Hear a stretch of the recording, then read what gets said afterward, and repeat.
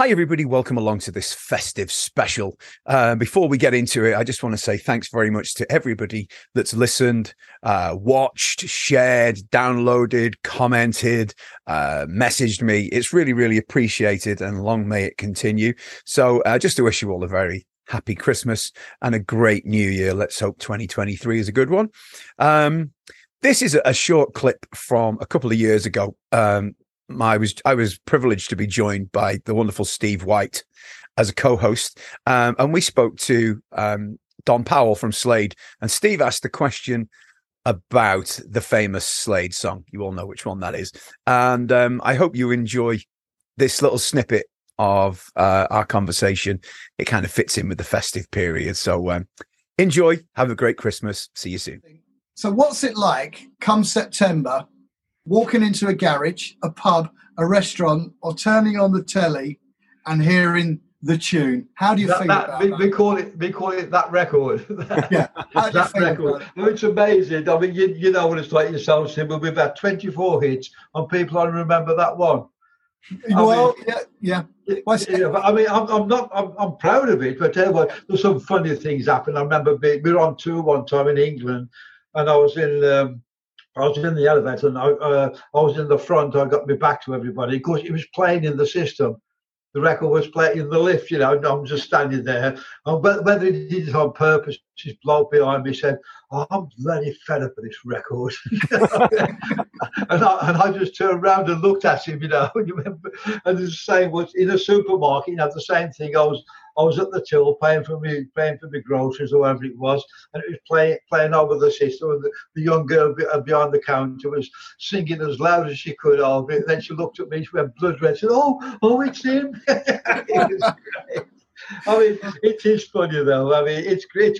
I mean, when you think that was done in '73. Yeah. And wasn't it recorded in New York? New York in the summer of '73. We were on a world tour at the time.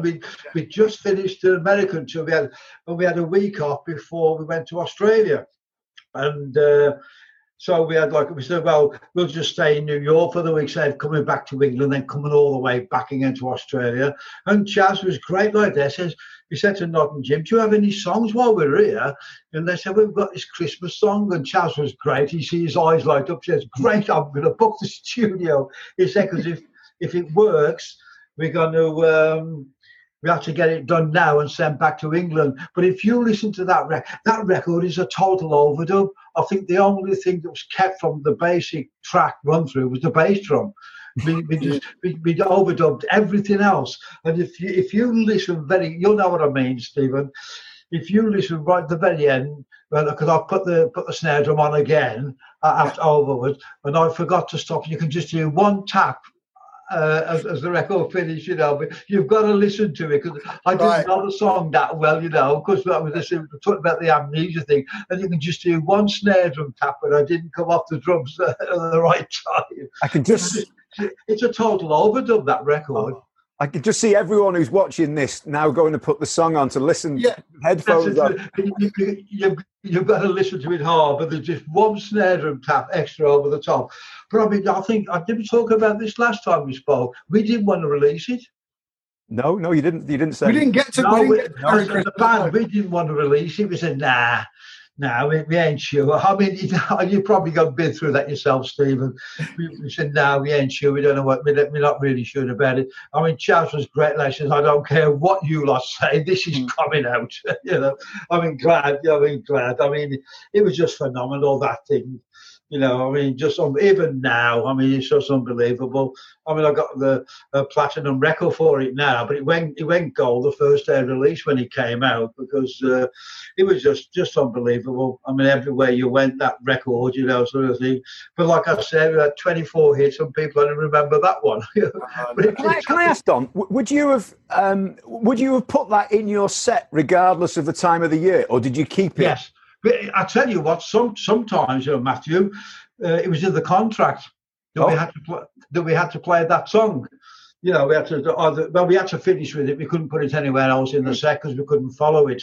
And And that was it. It was in the contract sometimes that we had to do that song, at the end, But it's great. It's what it was, I mean, it's funny when it's in the height of the summer. Now we are singing about Christmas, So, but you've got about another 5 weeks, and you'll start hearing it again. That's it. I'll be waiting for it. It's great. But it's good. It's a good laugh. I mean, not in a fun, but it's like. I mean, you think I'm old. I mean, 73 for God's sake, and but it was great. It was a great time. Great time. It'll never age. Will it? No, it'll be there forever. The thing was, I mean, you probably had this as well, Stephen. That year we had 4 hits. It was "Come On, Feel the Noise," "Squeeze Me, Please Me," went in at number 1 the first day release, and then the record "My Friend Stan" after that it went in at number 2, at number 4 or number 2, and people were saying we were finished. I mean, give me a break. Come on. So people are so quick to knock you off that pedestal. Oh, totally. It's unbelievable. That was a great year, that was.